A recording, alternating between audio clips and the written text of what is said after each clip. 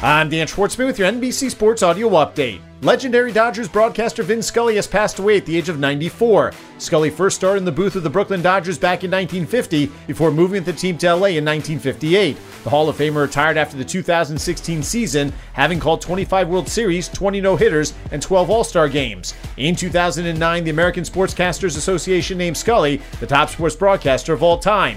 Full slate of games on the Major League Baseball schedule with 4 matchups featuring both teams with 500 better records as the New York Yankees lose to the Seattle Mariners 8-6, the Toronto Blue Jays get past the Tampa Bay Rays 3-1, the Philadelphia Phillies get blown out at the Atlanta Braves 13-1, while the Boston Red Sox sneak past the Houston Astros 2-1. Major League Baseball's trade deadline has passed with the Nationals dealing star outfielder Juan Soto and all-star first baseman Josh Bell to the Padres for a package of top prospects including lefty pitcher Mackenzie Gore, shortstop C.J. Abrams, outfielder Robert Hassel III, outfielder James Wood, righty pitcher Yarlin Susana, and Major League first baseman Luke Voigt. The 23-year-old Soto is a 2-time All-Star and recently turned down a 15-year, $440 million contract offer from the Nationals, which would have been the largest contract in baseball history. Meanwhile, Eric Hosmer, who had earlier rejected being part of the trade heading to Washington, has been dealt to the Red Sox, with San Diego picking up a large portion of the $44 million still owed on his contract. Elsewhere, the Yankees trading outfielder Joey Gallo to the Dodgers for a prospect, while sending pitcher Jordan Montgomery to the Cardinals for center fielder Harrison Bader.